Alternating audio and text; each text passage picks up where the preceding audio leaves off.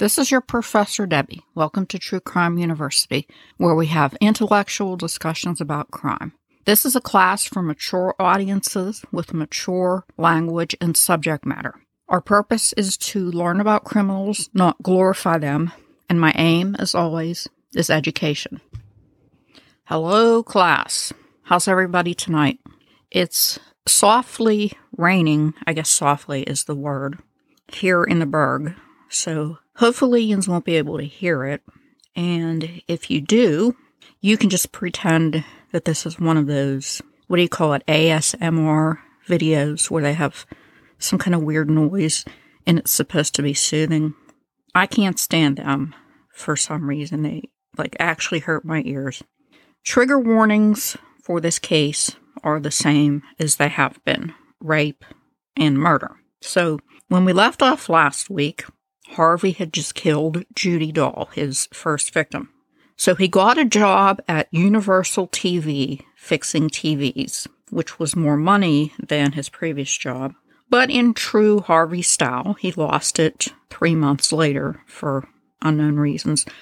My money would be on not showing up or just being the general asshole that he was. For those of you who don't know, young'uns, back in the old days, you actually had to fix TVs. They had these, I don't know, I never saw like the guts of one, but tubes in them and all kinds of parts. And you actually had to take it to a shop and they would replace the parts instead of today how we just buy a new one. So then he goes, if you want to call it a vacation, he took himself a little vacation. He went back to Colorado, stayed with his mother for a while. He looked for work there, didn't have any luck, decided to go back to Los Angeles. He got a small bungalow on South Norton, and I have no idea where he's getting this money from. I'm assuming his mother, like she always did, is bankrolling him, his existence. And he reminds me of, well, I've already said with the rope and the strangulation thing, he reminds me of Dennis Rader and Gerard Schaefer. And with being a big loser who can't pay for his own existence, he reminds me of Joel Guy Jr. and Chandler Halderson. So he's like all these people or killers that I've studied rolled into one. So by March, it's been, at this point, 8 months since he's killed Judy. He's getting an urge again. And he is smart enough to try a new technique. And he figured right, that the police would be looking for somebody posing as a magazine photographer. That's how he met Judy. So he goes back to his old friend, the One Ads. And I have to give you another little history lesson here. I didn't even know about this, because this was before my time. They had these things called Lonely Hearts Clubs. And I thought that they were like pen pal things where you got people's addresses and exchanged letters. Well, some of them were, but some of them were like actual places that you went to and, I don't know, filled out forms of your name and your interests, and I would like this kind of mate or this kind of mate, and they would match you up, like a matchmaking service. So this one happened to be called Patty Sullivan's Lonely Hearts Club. No relation to me. He goes there, he pays a $10 fee. He gave his name as George Williams, and he said he was a plumber from Pasadena. So there actually was a Patty Sullivan, and she interviewed him and gave him some numbers of women. He calls the first one and makes a date, and he said later on that he decided that if he liked her, he would rape her and take her into the desert. Fortunately for this woman, we don't know her name, he went to her place, and she brought him tea and biscuits, and she talked too much. I don't know if it was the tea and biscuits or the talking too much or just totally on its own. She didn't turn him on. And like I said, this was very fortunate for her because he left her and she lived. So victim number 2 is Shirley Ann Loy Bridgeford. who was 24. She had been divorced for 3 years. She had 2 sons, ages 5 and 3, and she worked at a factory. Imagine it's 1958. You're a single mother with 2 kids, and wow, that had to be such a really hard existence. I mean, I'm sure it's hard being a single mother with 2 kids now, but in 1958, I just can't even imagine. So, of course, Shirley's lonely, and a friend suggested that she join Patty Sullivan's Lonely Hearts Club. So she did. She has her interview or whatever, and she waits for calls. And unfortunately, her first and only call was from a dude calling himself George Williams. This was on March 7th of 1958. And George had a line which I'm sure turned on all the ladies. Well, it's Harvey, so what do you expect? He said, "Are you free on Saturday night for square dancing?" She said yes. So Shirley was pretty smart, and even though she lived with her kids, she arranged to have him pick her up at her family house with both of her kids, her mother Alice, her 2 sisters, and her brother-in-law. So this George Williams goes to pick up Shirley for their date, and he's met by a crowd of people. Well, they found him, quote, pleasant and reserved, but with, quote, enormous ears. And he later said when he confessed that at this point he had already decided that he would kill her. But he liked her, so he wanted to drag it out and spend time with her and enjoy her company before he killed her. So they get in his car, and he said, instead of square dancing, would you mind going for a drive instead? So Shirley's like, sure. And I can imagine anybody would prefer a drive over square dancing. They stop at a cafe in Oceanside, which is 50 miles from Los Angeles. They ate sandwiches and Coke. He told her he was new in L.A. and was a plumber. After dinner, in Harvey's words, they necked and petted, which she, quote, seemed to enjoy. And I'm having a hard time buying the second part of that. Then he said that he was having so much fun with Shirley that he thought maybe he won't kill her. So by now it's dark. They stop on a dark mountain road, and they necked some more. If you want to know what necked means, I can't help you there because that's a term that's before my time. Being Harvey, he tried to have sex with her or tried to initiate sex, and she said no.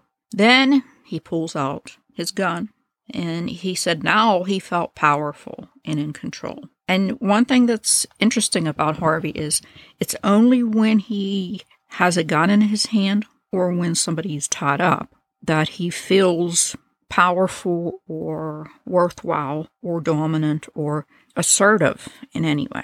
So he orders her into the back of the car, and he said he caressed her, and she was pleading him, don't do this. But, of course, he did rape her.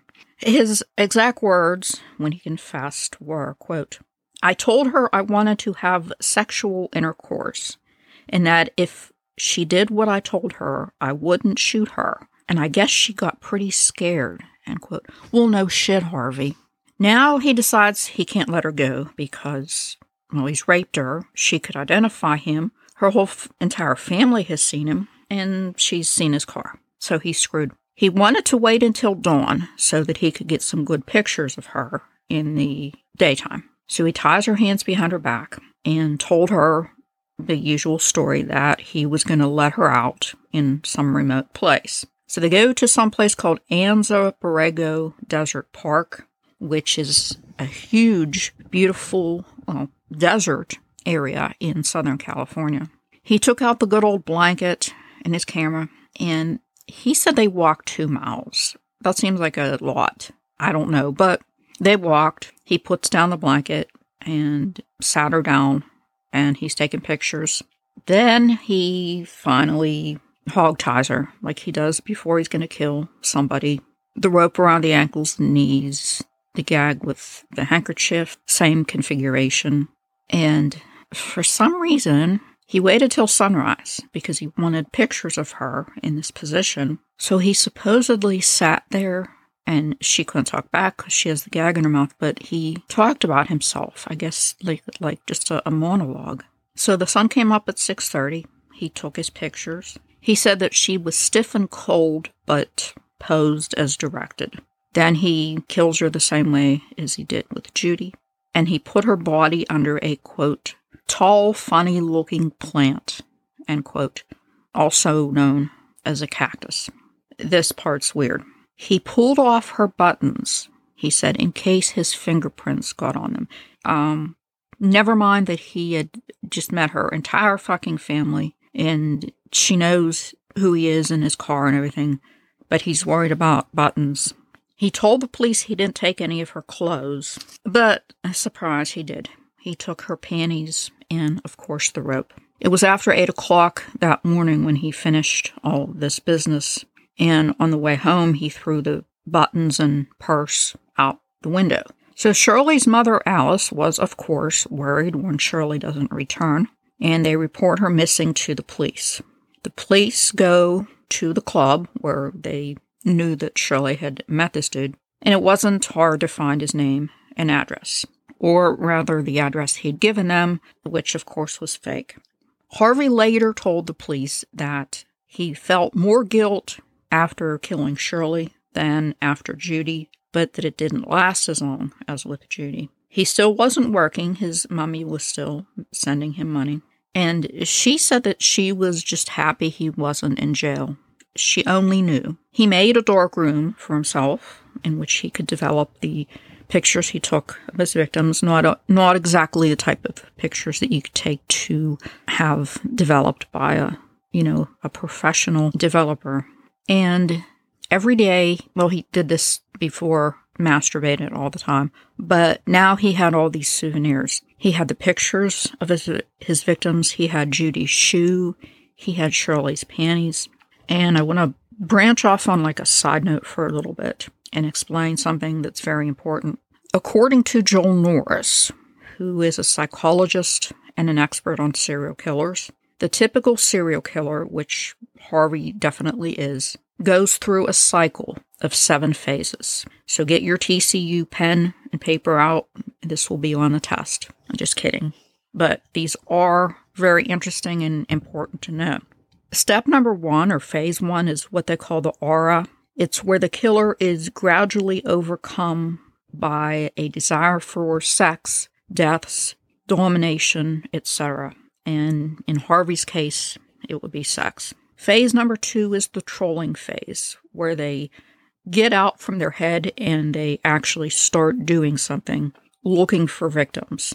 In Harvey's case, this was back when he was younger. He would prowl the streets of Denver and New York looking for women to accost. Now that he's in LA, he's looking for one-ads, for models or dates.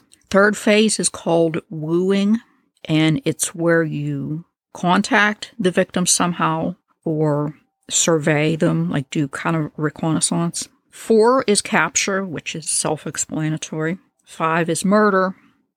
6 is the totem phase, and it's when you have your souvenirs, your pictures and your trophies, whatever it is that you've kept, plus all the fantasies that you have. And they usually do masturbate with them, but not necessarily. And you just look at this stuff and relive over and over until eventually, and I think as normal non-killing people, we can identify this. You can only relive a memory for so long before it naturally fades. And then you're in phase number 7, which is depression. And it's the, let down. The thrill's worn off. The murder is over. And then, of course, you start back to number 1. And that's what gives it the term serial killing. Joel Norris's theory is that number 7, the depression phase, grows shorter over time, meaning this cycle, and the time between the killing is less. As we see with Harvey here, once he started killing, his need for the rush became greater, and he couldn't contain it as long. And while we're on this topic, I have a good quote from Colin Wilson, the British criminologist. And this quote is about the archetypical predator, which we already know that Harvey is. And he said, quote, "The first crime produces fear, revulsion, remorse, but it is also like a dose of an addictive drug. Again and again, serial killers have confided that they were unable to stop.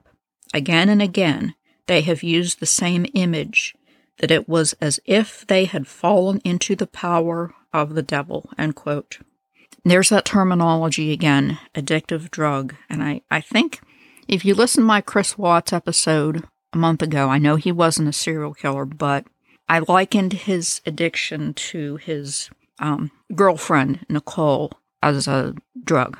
In July of 1958, Harvey feels the need again. He is in the aura phase again. It's been 4 months since he last killed. And he knows he can't go back to the Lonely Hearts Club again. He needs some kind of a new ruse.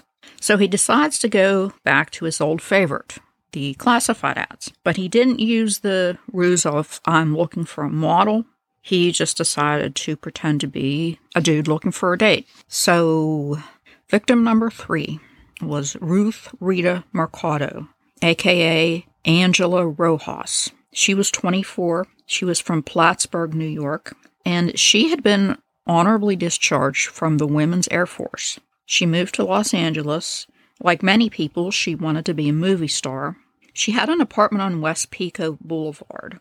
She did model for both professional and amateur photographers, and she decided that she would get into stripping too because it paid more. She put an ad in the newspaper for modeling work, and on July 22nd, she gets a call from Frank, the magazine photographer. And he said, "I saw your ad." So she made an appointment for him to come that night. And of course, this is Harvey. So he's getting himself ready. He checks his gun, loads his camera, had his favorite rope in the car. But yes, this is the same rope he's been using this whole time. Getting himself all horned up. So he gets there, and Ruth said she's sick with some sort of bug and doesn't want to go out.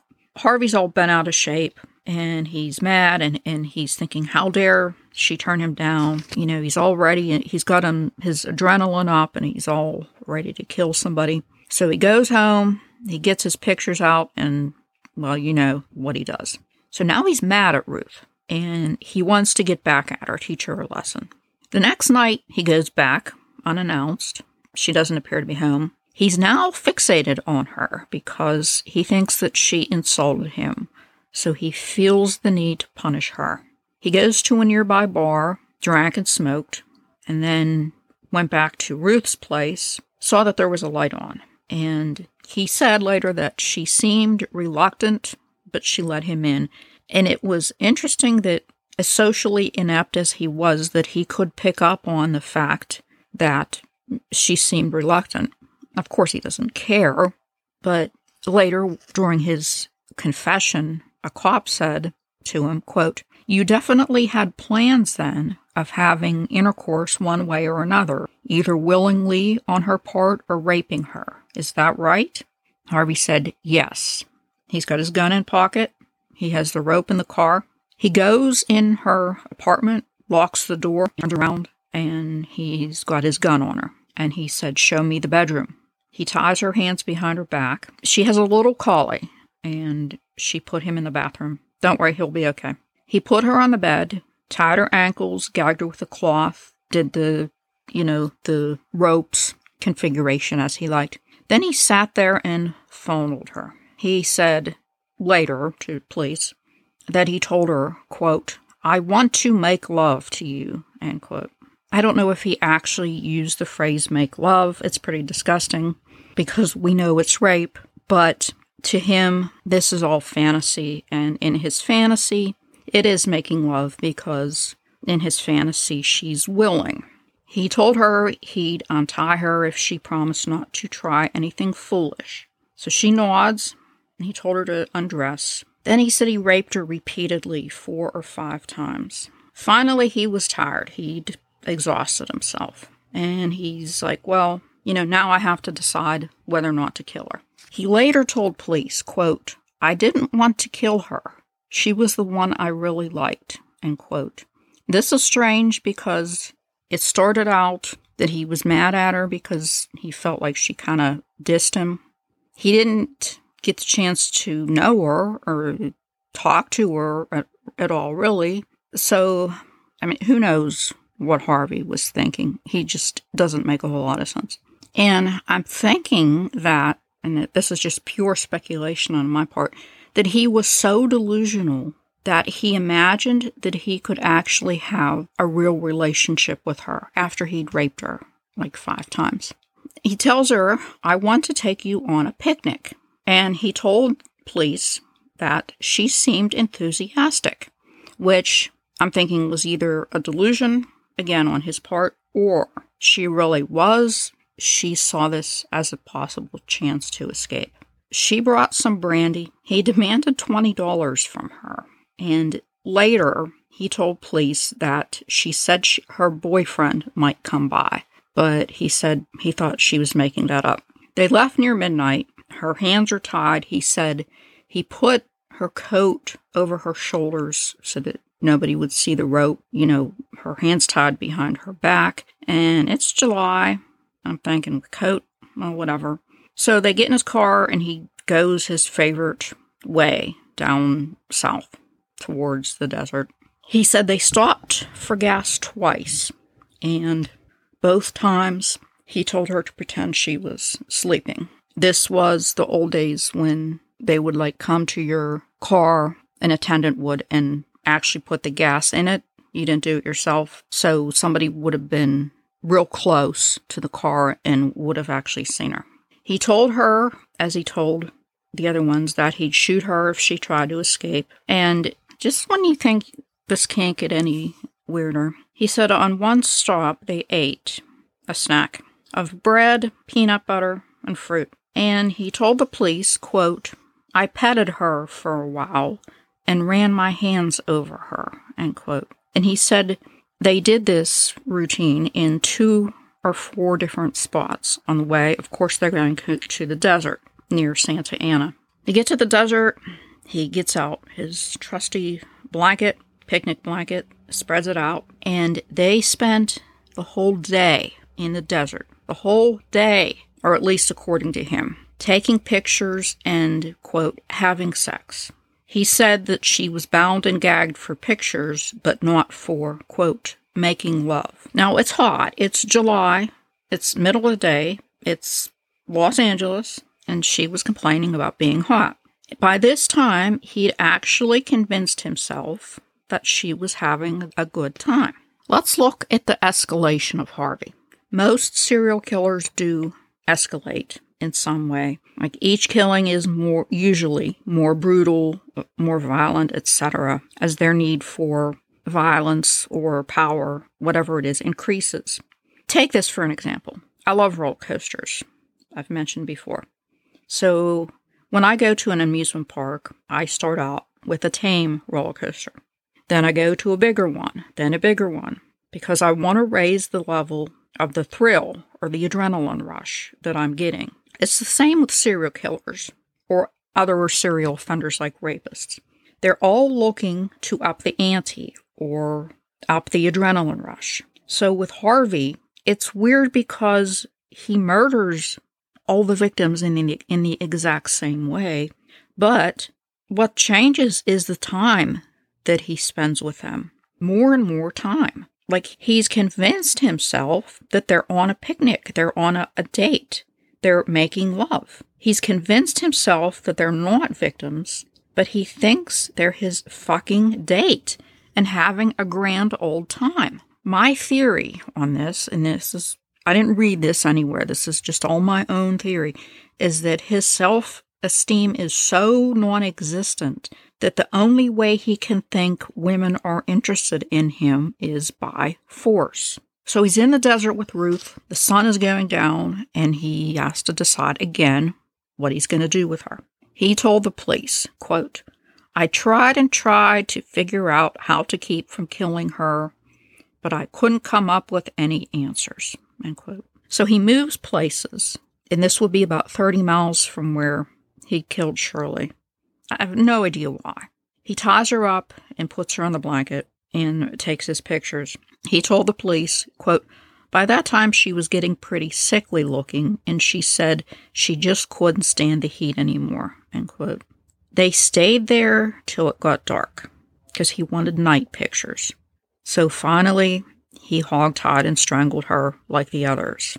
He took her clothes, purse, stockings, and watch, and of course the rope. He threw everything out the window except for the rope, stockings, slip, and $10. When he got back to L.A., it was just getting light out. So he'd been with her for an entire day, which is mind-blowing. On July 27th, Ruth's apartment manager noticed that her mail was piling up. And this person, I want to, choke, because this is an apartment manager, so obviously he has a fucking key, right? Instead of opening the door, and remember her dog is still in there. This is why I'm so mad about it. He wrote a letter to her mother in New York. So her mother calls the Plattsburgh, New York police. They call the LAPD. They get this Lieutenant Jones on the case. He finally went and opened her door, found this poor dog shut in the bathroom, almost starved. And he also noticed the similarities between Ruth, Judy, and Shirley. A few days after he killed Ruth, Harvey got a job as a repairman at something called Bruce Radio, which he would keep until he would be arrested, which is not that far away. He was going through kind of a mental breakdown or something. His obsession with dominating women was increasing. He was, I know this is disgusting to think about, but masturbating compulsively, even more so than before, and also feeling guilty. And his hygiene was kind of being ignored. A lot of people, when they're mentally ill, if they're extremely depressed, or maybe they're schizophrenic and they're having some kind of breakdown, for some reason a lot of people neglect their hygiene. And this might possibly be an explanation. I have no idea. I'm just speculating. So now he, in addition to just looking like a weird, perverted creep, he also looked dirty, unkempt, and stinky. By the end of the summer, he wanted another woman because the cycle is getting shorter, of course, as according to Joel Norris and his explanation that we went through. There was a studio, and I'm using air quotes when I say studio, I think you know what I mean, that he frequented called Diane's Studio on Sunset Boulevard that provided pinup models for hire by anybody who comes in. Basically, like I said, you can either have your own camera or you can rent one. And this was run by a model named, wait for it, Diane. So using the name Frank Johnson, he'd been there a few times, and he always just happened to get Diane for some reason. And she later said that she was put off by his appearance and smell. On October 27th, he goes in, and Diane's like, I'm too busy, but I have somebody you might like. She gives him the number of 28-year-old Lorraine Vigil, who's new to modeling, worked as a secretary, and had only been with this Diane for a couple days. So Diane calls Lorraine, and she says, there's a dude here with a possible job. His name's Frank Johnson. I'm sending him over. And then this quote, this is an exact quote, and it must have come from either Diane or Lorraine. She said, quote, listen, Lorraine, about this guy. He's sort of creepy. Just watch yourself, end quote, in what would be like the understatement of the year. Lorraine opens her door, and she sees this rumpled, creepy-looking dude with big ears. She got in the car with him and noticed that he stunk. He told her that they're going to his studio in Anaheim. And he later said that he'd already decided that he was going to kill her after he took the pictures. And that seems to be a recurring theme with him, too. He would later say, Okay, yeah, I'd already made up my mind I'm going to kill her. And then he would spend more time with her, love making or eating fruit or petting or whatever it was. And then he'd be like, well, maybe not. I kind of like her. I think she likes me. I think she's having a good time. Maybe I'll keep her alive. And he always ended up killing them anyway. Lorraine later said that, quote, spoiler alert, she lives. And you're going to love this next part, so hang on for this. This is the best part of the story. She said, I did not become alarmed until we entered the Santa Ana freeway and he began driving at a tremendous speed. He wouldn't answer my questions or even look at me, end quote. She finally realized that there was no studio and he has abducted her. She thought about jumping out of the car, but they were going too fast. So Harvey goes, I think we've got a flat. Whether or not they did, or this was just one of his tricks, nobody knows.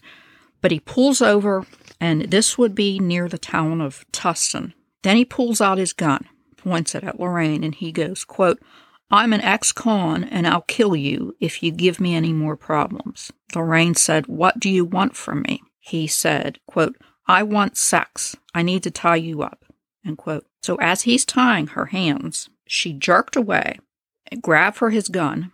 They fought over the gun. The gun went off. This is just like something out of a movie. The bullet grazed her thigh, and it startled Harvey, and he goes, I shot you. And he was momentarily shocked. So she took advantage of this moment of surprise that she had, opens the car door, and they fall into the road fighting. She bit his wrist. She is a total badass. Somehow she got the gun away from him, and she said she would have shot him if she knew how to use it. Then they see headlights. Who comes upon the scene but a California highway patrolman on his motorcycle named Thomas Mulligan. In his report, he says, quote, it appeared as though two figures were struggling between the vehicle and the orange grove. A female was lying on the ground, struggling quite violently with a man on top of her, end quote. Lorraine said, quote, he's trying to kill me. Help me. He's crazy. And she was crying and hysterical. His report goes on to say, quote, he was wild-eyed and quite irrational at this time. He appeared to be emotionally unstable. Later, he added, he had a lunatic stare. I'll never forget that wild look he had in his eyes. He was sloppily dressed, and I don't think he had had a bath in a week. It took 3 or 4 minutes for him to get hold of himself, end quote. Then Harvey gave this statement at the scene, and this is, quote, I just wanted to scare her. I just wanted to tie her up. I don't know if I would have raped her or not, but I might have. I'm out here for about 3 months from Colorado. I'm not working right now. I just met her tonight. I met her through Diane. She runs a modeling agency in Hollywood. It's my gun. I've had it for quite a long time. No, I don't have a permit for it. Back where I come from, you don't need one, end quote. His car was impounded by Tustin police, and of course they searched it, and they found quite a list of items. Jars with water, apples, shaving soap, cigarettes, peanut butter, applesauce, toilet paper, camera, several rolls of film, a box of 32 shells, a shell clip, a camera light meter, several pieces of small rope, 2 radios, a pillow, several items of men's clothing, blankets, miscellaneous papers and maps, a tripod, and a toolbox with miscellaneous tools. So he was booked at the Orange County Jail in Santa Ana, and as it turns out, he would be prosecuted by San Diego County. He was initially charged with attempted rape of Lorraine. They literally just came upon this scene and arrested him. They have no idea yet that he's a serial killer.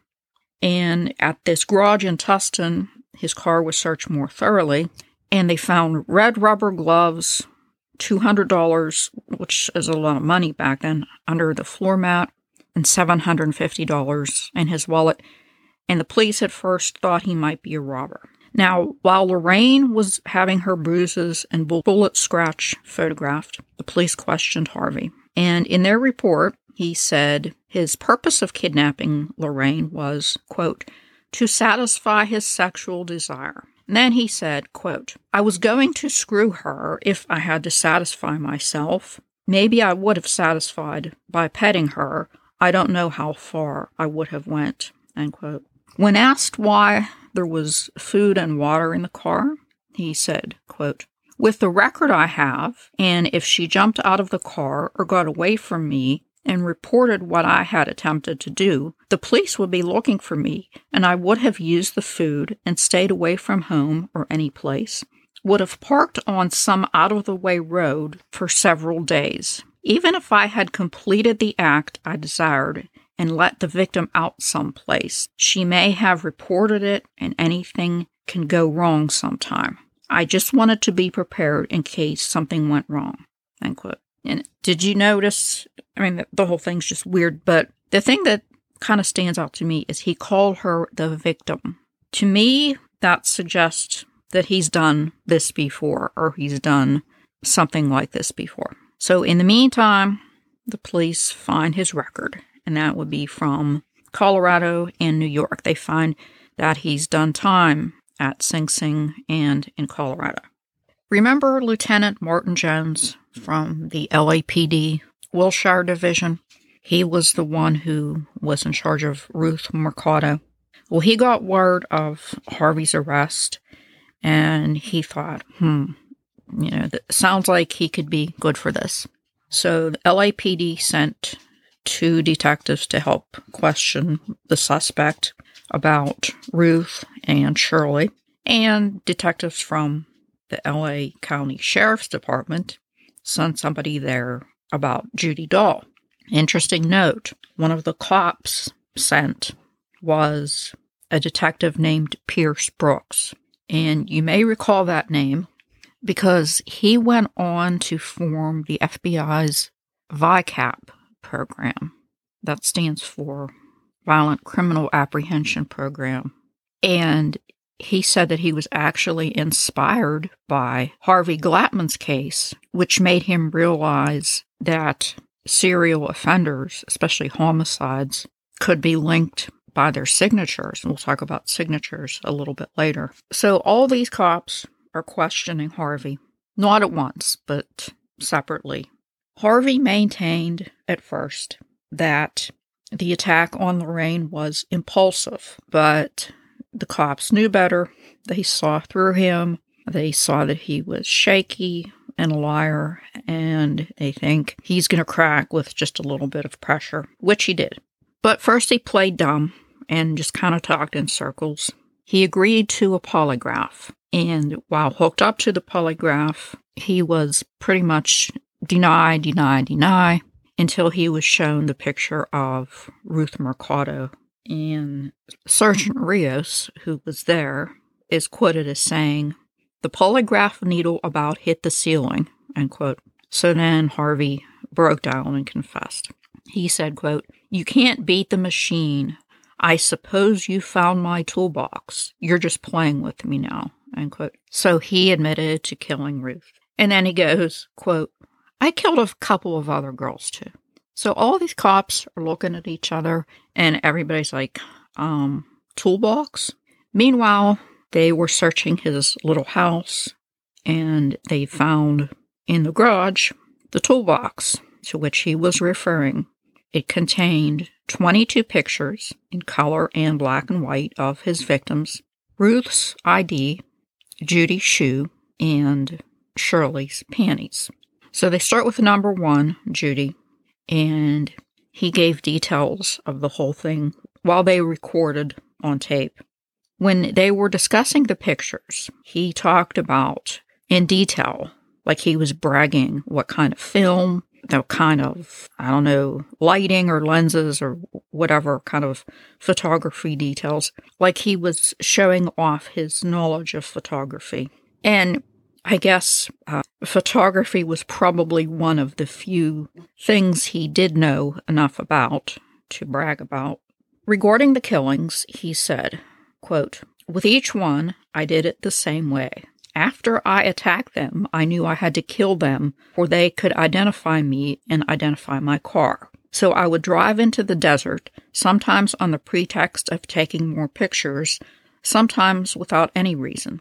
I would make them kneel down. With everyone, it was the same. With the gun on them, I would tie this 5-foot piece of rope around their ankles. Then I would loop it up round their neck. Then I would stand there and keep pulling until they quit struggling." End quote. One of them asked, "Why not just shoot them?" And he said, "Well, it was too messy."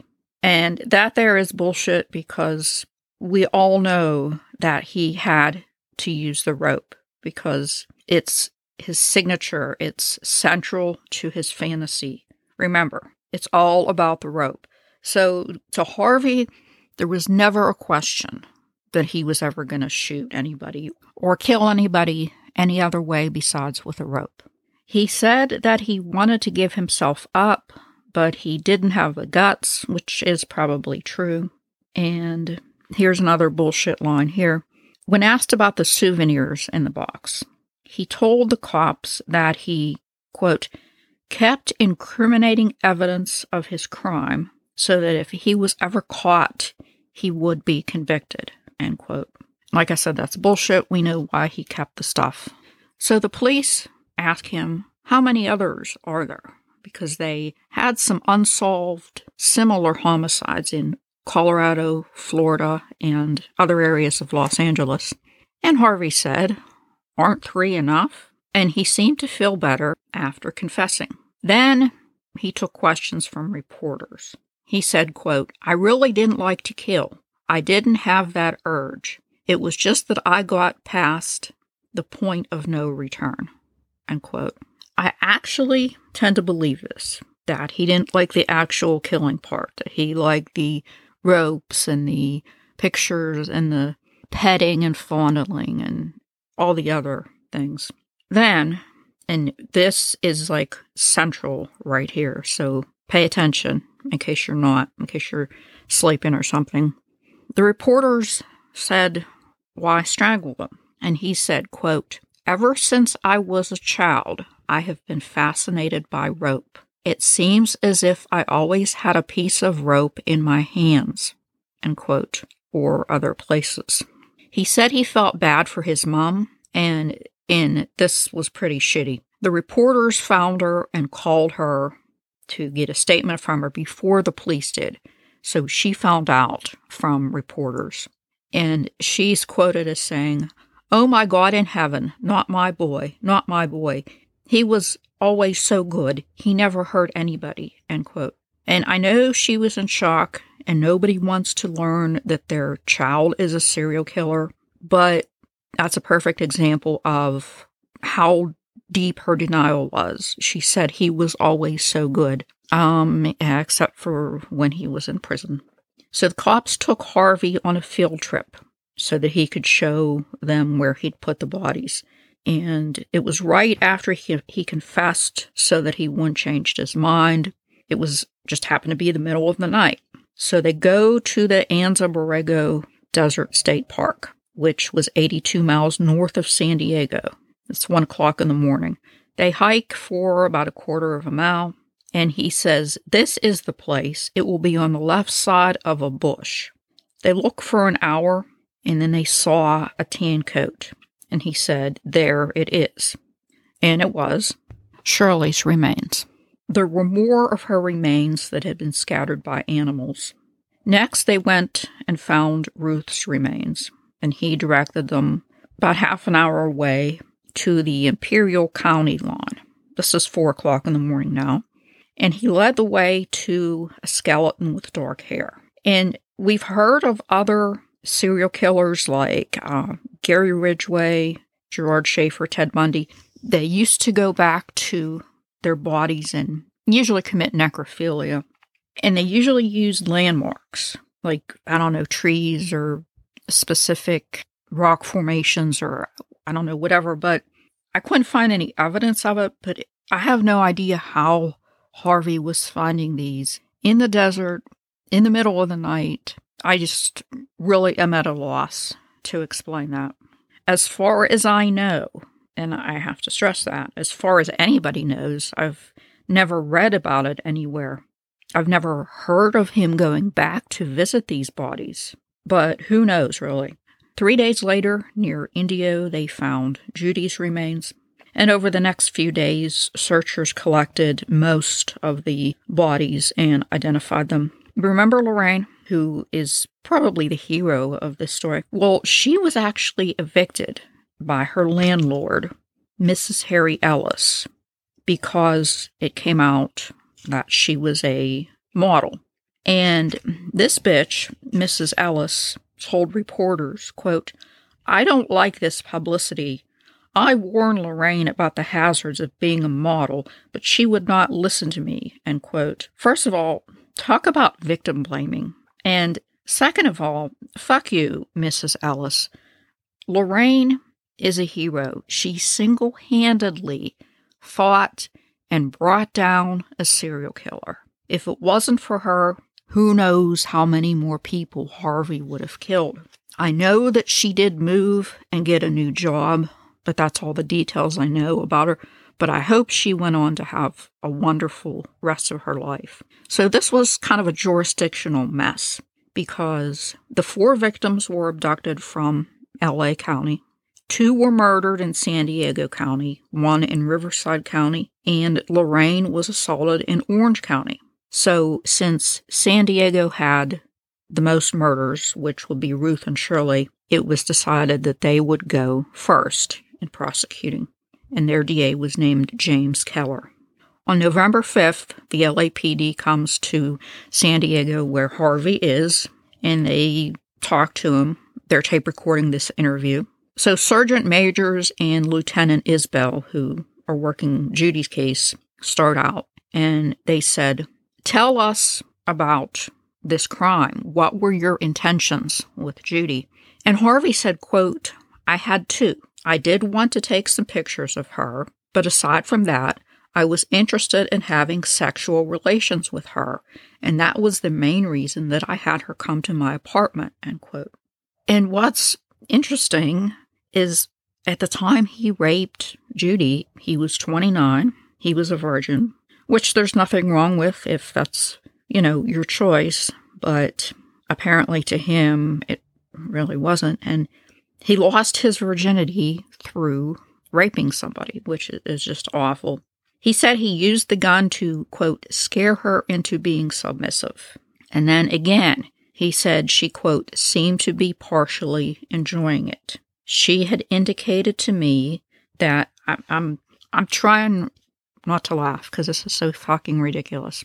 "She had indicated to me that she had a somewhat difficult time controlling herself around men. I understood that's what she meant by nymphomania when she had mentioned that," end quote.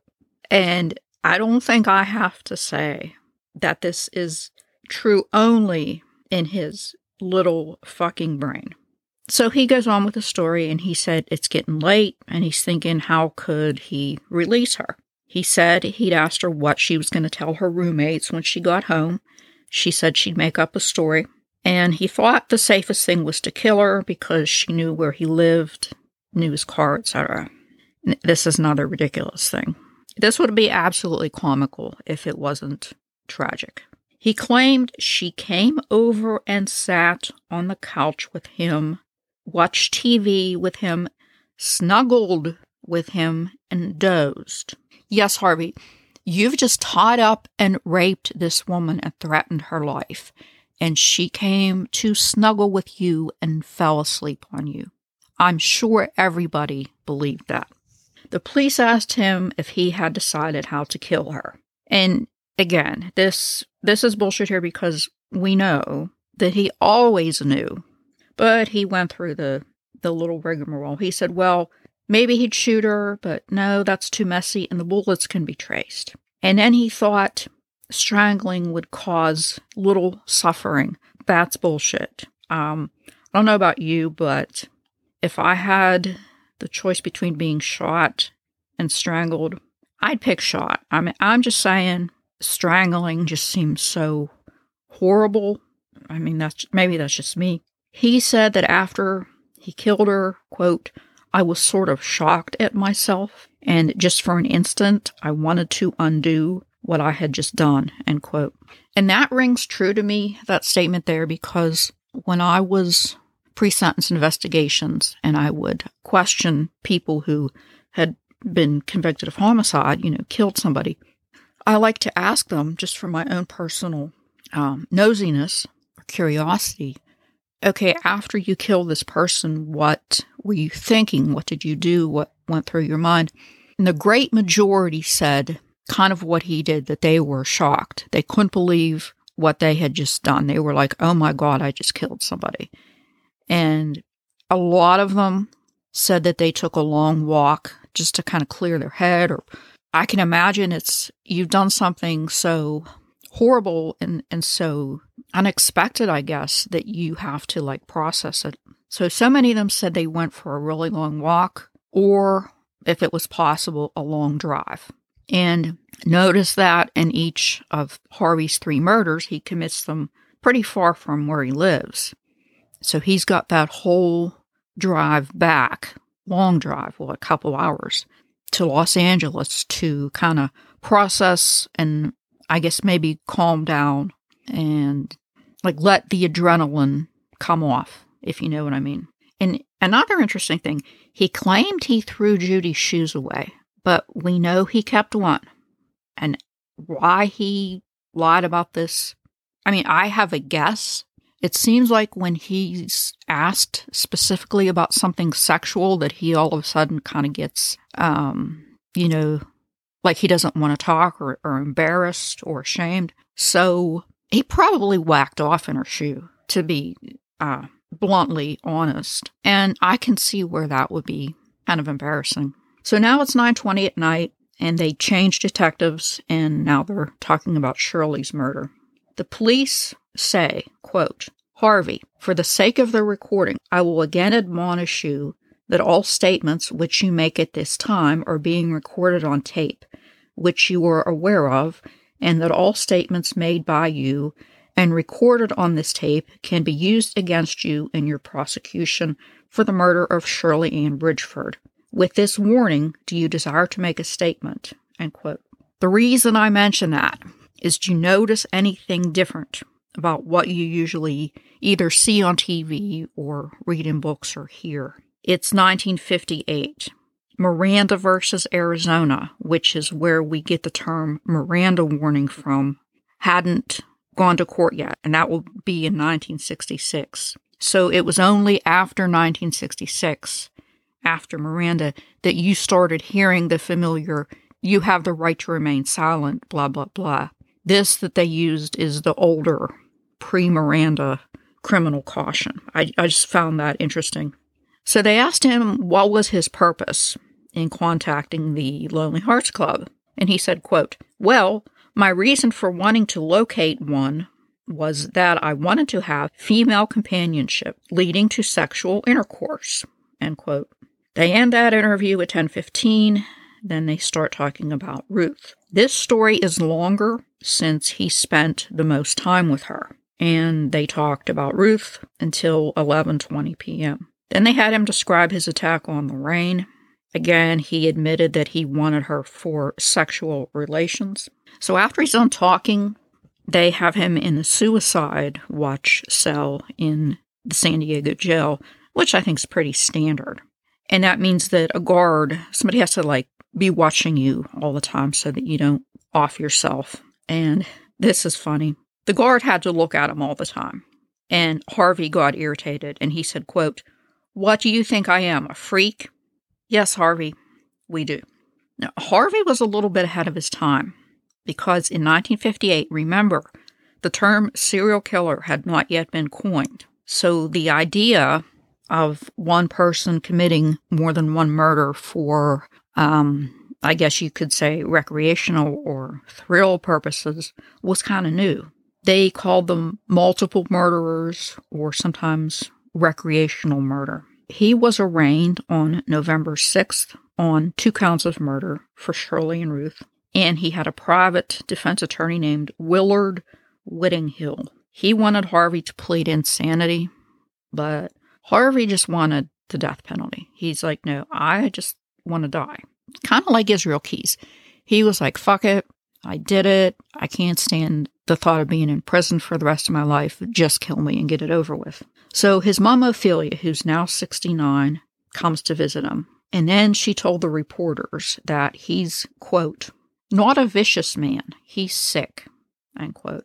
His attorney agreed, but he's kind of getting paid too. He's like, Harvey's rational now, but he's like Jekyll and Hyde. He has periods of violence. And there is actually a lot of psychological stuff that occurs, but I'm going to save that all till the end. I want to talk about what happens to Harvey during his time in prison. On November 21st, 1958, he pled guilty and he was sentenced to death at the gas chamber at San Quentin. His judge, Judge Huicker, said, quote, I sat here and listened to those recordings, the manner in which these women were killed, and it was really shocking. I never heard anything like it. I hope I never hear anything like it again. The torment, the suffering these women must have suffered during the night and on the desert, being choked to death, it must have been horrible, end quote. The defendant made a statement to the media that death was about what he wanted. He claimed to be remorseful, and he wrote a letter saying that he wanted his automatic appeals dismissed. In December, he was sent to San Quentin, and he was well behaved on death row. The only issue he had was he said that he was super sensitive to noise. He wrote a letter to the warden complaining about his, I guess, neighbors on either side being too noisy. And fucking Harvey, he said, quote, one thinks he's a singer and the other just has a variety of weird noises, end quote. And he said they were driving him nuts. Amazingly, his wish was granted and he was moved. For his last meal, which he got to pick, I guess, anything he wanted on top of the request, he wrote a gas chamber special. And that was shrimp cocktail, rare T-bone steak, French fries, banana split. He asked for beer, but they said he couldn't have beer. But in place of beer, they gave him asparagus and salad. Now, I don't like beer. I don't drink it. But for some reason, I'm thinking asparagus is not really a good substitute for beer. If you're a beer drinker, let me know if I'm right. Later, he had some Coke and another banana split. For breakfast, he had eggs, bacon, potatoes, butter toast with jelly, orange juice, and coffee. This was on September 18th, 1959. So he was cuffed and shackled and walked calmly to the octagonal-shaped gas chamber at 10 o'clock a.m. I read how the gas chamber worked, and I say worked as in past tense because they don't use it anymore. It sounds pretty horrific. They have these buckets inside, and I guess there's water in them, and they lower the sodium cyanide pellets, like mechanically or through a string or whatever, and they kind of plop them into the water, and it creates this gas, this hazardous fog that when you breathe in, obviously it kills you. And the reporter said he slumped forward, and it took him 12 minutes to die. Ophelia didn't come or even claim his body. She's like, oh, fuck him, I don't care what happens to him. But she did want his camera. And 6 years later, she was trying to get his life insurance money. I don't know if she ever did or not. Now, let's talk about psychology, and there's a ton to talk about. There's so much information here that I had to pare it down. And he was analyzed by many different psychiatrists and psychologists throughout his life. There's a lot of psychobabble, much of which is outdated. So I'll streamline it and put it into plain language as much as I can. In Sing Sing, he was given a lot of tests, and I'll tell you about them just so that you know what they are. I'm sure everybody's heard of the Rorschach test. That's the ink blot. And in this one, the person's perceptions of the ink blots are analyzed using either the psychologist's own interpretations or algorithms, and I have no idea how you would even do that. It was developed by a Swiss psychiatrist named Hermann Rorschach in 1921, and we could have an entire podcast just on Rorschach tests. Today, they're not very popular or well used because they are very subjective. Somehow, through these ink blots, Harvey's psychologist got that, quote, authority figures are threatening to him, and I don't know how you could get that out of somebody saying, well, it looks like a butterfly to me, because it seems like they all look like butterflies. I don't know. Then he took the thematic apperception test. This is also controversial because it's subjective. It was developed in the 1930s. It's like a series of picture cards, and you tell the person, put these in order and tell a story about it. And it has a very complex scoring system, and it's like the ink blot. It's very controversial because it has to be interpreted subjectively by whoever's giving it. But from this, they got that Harvey had mixed feelings towards his home and family, and, quote, he is much more closely attached to his mother. And really, you needed a shrink to tell that. This one's interesting. He sees his dad as superior and somewhat punitive, who makes him feel inadequate. And the rest of the notes from this psychologist or psychiatrist stress feelings of inadequacy. It says he feels inadequate as a male. And, quote, he is hostile towards women, but this hostility does cause some guilt feelings, and that he is somewhat exhibitionistic. He tends to blame others for difficulties, and that is pretty much all criminals, or at least everyone that I've ever met. He, quote, lacks persistence in his motivation, and, quote, in layman's terms, he's lazy, and I think we already knew that. He was found to be immature, which I think we also kind of figured out. Doesn't accept responsibility or restrictions easily, and, quote, tends to feel rejected by most of the people he encounters, end quote. This person diagnosed him with secondary psychopathy. And I don't know if you remember, if you heard last year, I did the little lesson on psychopaths versus sociopaths. I did discuss briefly the difference between primary and secondary psychopaths. And secondary means that the person is antisocial because of severe emotional problems or inner conflicts. They're like emotionally unstable. The primary psychopath is like your typical, what you think of when you think of Ted Bundy or the dude from American Psycho, like cool, calm, and collected, that type. And the secondary is a little bit more of a mess, if you want to look at it that way. When he went to San Quentin later on, he was given a pre-sentence investigation, which of course I used to do. And there are excerpts from his. It never actually says pre-sentence investigation, but I mean, I know that that's what it was because it says that a probation officer was assigned a report and blah, blah, blah. The probation officer who did it talked to Ophelia because whenever you do them, you talk to the family members. So she stood firm in her belief that he, quote, must be insane. And interestingly, she claimed that his crimes were, quote, sudden outbursts. And the investigator wrote that this, I don't think he said bullshit, but this is basically bullshit because he literally had a gun and a rope when he took them into the desert. When asked to describe his chief weakness, Ophelia said, quote, his condition has caused him to become antisocial. He did not care to mix in society, therefore keeping to himself mostly, end quote. She said he wouldn't cooperate in family living or take responsibility for things. And this, to me, is fascinating. She said he hated his father, quote, for no apparent reason. Just keep that in the back of your mind.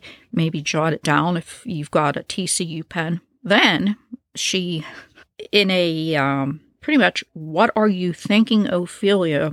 moment, said, quote, "We led a normal, quiet life." And I'm convinced she was either blind and deaf or had her head so much up her ass that she was totally unaware that her son was literally a budding serial killer. Whenever he was caught assaulting women, he was just playing, or he didn't mean it, or, well, at least he didn't hurt them, or has problems, or he's misunderstood. She takes the role of the coddling mother, and she just goes way dramatically overboard with it. So this investigator noted, quote, "Glatman indicates that he had planned to commit the crime of rape for some time," end quote. And after he killed Judy, quote, "Glatman says that immediately after the murder, he was sick and could hardly believe what he had done. He termed himself a cold-blooded murderer," end quote. And this, to me, is really interesting. Harvey told the investigator that when he was killing people, he had to, quote, "blank out his mind as to what he was doing." And that would be, if you're doing something, okay, imagine yourself doing something extremely distasteful, changing a dirty diaper. To me, that would be extremely distasteful. I guess you just compartmentalize your mind so much that you kind of take yourself away mentally from what you're doing as much as you can. Are you with me? So that you don't realize exactly what you're doing because it's so distasteful or disgusting or upsetting to you. And that's why I really think that Harvey was remorseful. I mean, as perverted and sick and disgusting and demented and depraved as he was, I do think that he was remorseful. He said that he was the most sorry for Shirley because she had 2 kids. And I guess in his thinking, Judy had 1 kid, so I guess 2, I guess if he had killed somebody with 3, then he would feel the most sorry for them. I don't know. And I think we know this part, but he told the investigator that he got, quote, "psychological satisfaction from tying up victims." He also admitted, and this is pretty much true with all serial killers, the first kill was the hardest, then it became easier. He was asked if he got out, would he kill people again? He said yes. But he said he would not have killed people if he had been able to achieve what he called, quote, "a normal marriage relationship." These are the words of the investigator. Also, when he was in San Quentin, he was evaluated by Chief Psychiatrist David Schmidt. He was, again, quiet and cooperative. Strangely, he gave his motive for the killings as, quote, "getting even with society," which kind of goes against everything that he's told anybody else. His affect was bland and inappropriate. And here's the big one. Here's his diagnosis: schizoid personality disorder with obsessive-compulsive paranoid features. Remember who had, well, one of many people probably, somebody we talked about who had schizoid personality disorder was Pazuzu. The main feature of it is you avoid social interactions. You have a limited range of emotions. Most of these people are like loners. These people don't show much emotion. They appear to lack motivation and goals, which is definitely Harvey. He was said to have an obsessive-compulsive personality, and that's different from the disorder, from OCD. If somebody has OCD, meaning the disorder, it's to the point where it interferes with their ability to function with their daily life. If they just have the personality type, it means that their thoughts and behavior are obsessive. And this is definitely true with Harvey. People like this are prone to anxiety and they like routine. And Harvey liked his routine. Think of his killings, the ropes, the configurations. This rope has to go here, this one goes here, this one goes here. That screams compulsion right there, compulsive behavior. He was also found to be anxious, depressed, and socially introverted, had confusion, extreme insecurity, sensitive, and suspicious. And he told the psychiatrist that he, quote, can't stand stupid people. Okay, now, who's familiar with Roy Hazelwood? I think we've probably talked about him before. He was one of the founders of the FBI's Behavioral Science Unit. He's written some good books. He studied Harvey. As a matter of fact, Harvey was the first sex offender that Roy Hazelwood ever studied, and he says that he remains one of the most complex. So we're going to talk about porn for a little bit here. Harvey used porn to validate his deviance. So the cycle goes, he would look at it, he would masturbate, and that produces a good feeling, and that reinforces the use of it, and then the cycle continues. So Roy Hazelwood said that there are two types of criminals who use porn. The first one is the impulsive offender who uses porn reflectively to construct fantasies. Okay, then there's the second type. This is Harvey now.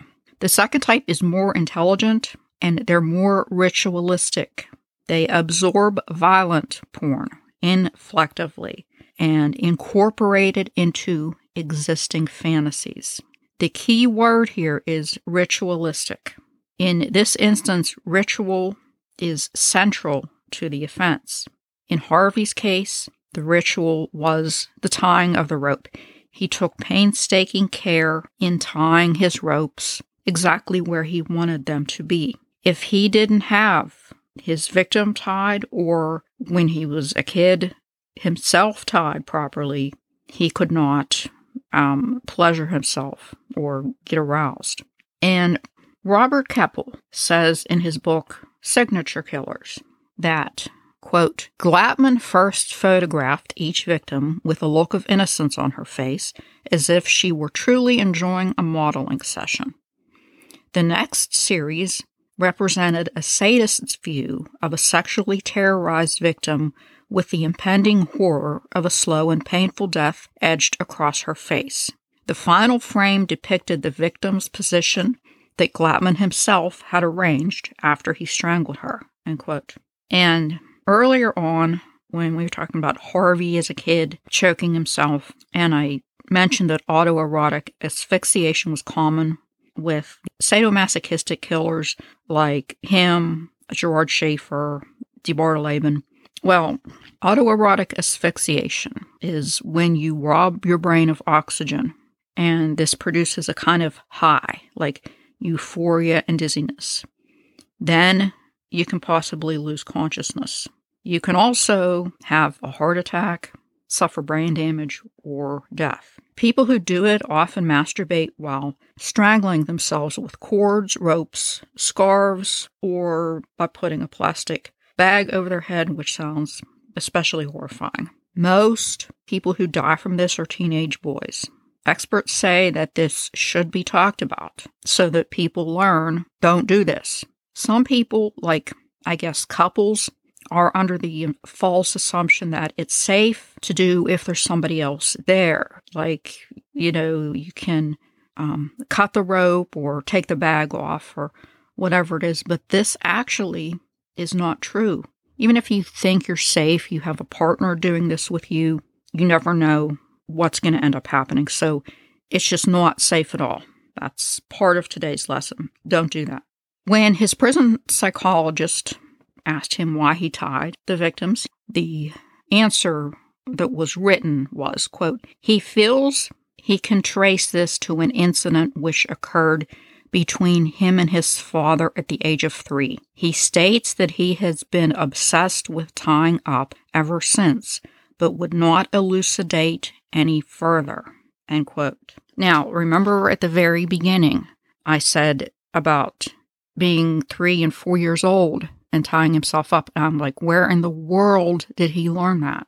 So now it comes out, actually at the end of his life, that he may have learned it from his father. So the $64,000 question is, did his dad molest him and use ropes? We have no way of ever knowing this, since all the participants are dead. But In my own personal opinion, I would say that that's very likely, and it would explain a lot of things.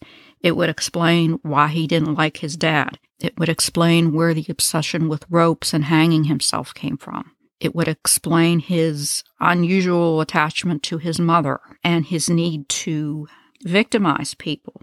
So many things. I know that this is getting long, but there's two more things I want to mention that I think are very important. If they weren't important, I wouldn't mention them. I mentioned a few times about Harvey being a signature killer, and I said that I would explain what a signature killer was. In case you don't know, there's a big difference between MO and signature, and sometimes people get them mixed up. MO, which means modus operandi, is how a person commits a crime. It doesn't have to be homicide. Think of maybe a serial rapist, a serial arsonist, anything really. But it's what they do to enable them to either get at the victim or their target or whatever. Harvey had a few. It seemed they all involved one ads. It was like, would you go on a date with me? Or usually, would you pose for me? Pretending he's a photographer and approaching somebody who's a model. That was his MO. And MO can change. And remember, he did change. With Judy, he did the I'm looking for a model thing. Then his next victim was Shirley. He went to the Lonely Hearts Club and took her out on a date. Signature will never change because it's central to the psychology, to the why the person is doing this. Harvey's signature, in case you haven't figured it out yet, is, I'm waiting for somebody to yell it out, the ropes. It's all about the ropes. Unless the person is tied up to his specification, he will get no enjoyment out of it. And also the photography. The photography of the victim. And then the keeping of the souvenirs and looking at them later. That's also a signature. That's something that he needed to do. Now, if you saw my Instagram last week, you know how I have the pictures from the case. I think the first picture I had was a cover of a detective magazine. And the cover was about Harvey. There was a story about these murders inside that detective magazine. One 13-year-old boy who happened to find that exact detective magazine in his father's car was named Dennis Rader. You might know him as the BTK killer. Dennis later said that when he found this magazine, he was automatically intrigued because he himself was into ropes and tying himself up, autoerotic asphyxiation, tied up his victims, and he actually did copy off of Harvey. He was so thrilled when he found this magazine of his dad's that, guess what he did while he read it? Yep, that. He told Katherine Ramsland, who studied him extensively and wrote about him in a book, which I'll talk about in the show notes. By the way, Katherine Ramsland is so awesome. She's a great author. She's a forensic psychologist. I highly recommend reading anything she ever wrote because it's all fascinating. But he really opened up to her, and he told her, quote, "This was exactly the pictures and theme that I dreamed about. The women in the photos knew they were going to die. Glatman liked to bind their bare legs over the knees and their hands behind them. He even placed a gag twisted into a rope over their mouths. One woman, wearing just a slinky white slip, lay on a blanket bound at the ankles, knees, and hands with a rope going across her midriff. The image of the woman staring, terrorized, knowing death was coming, was frozen for me. It was part of my fantasies for the rest of my life." End quote. That is from Dennis Rader.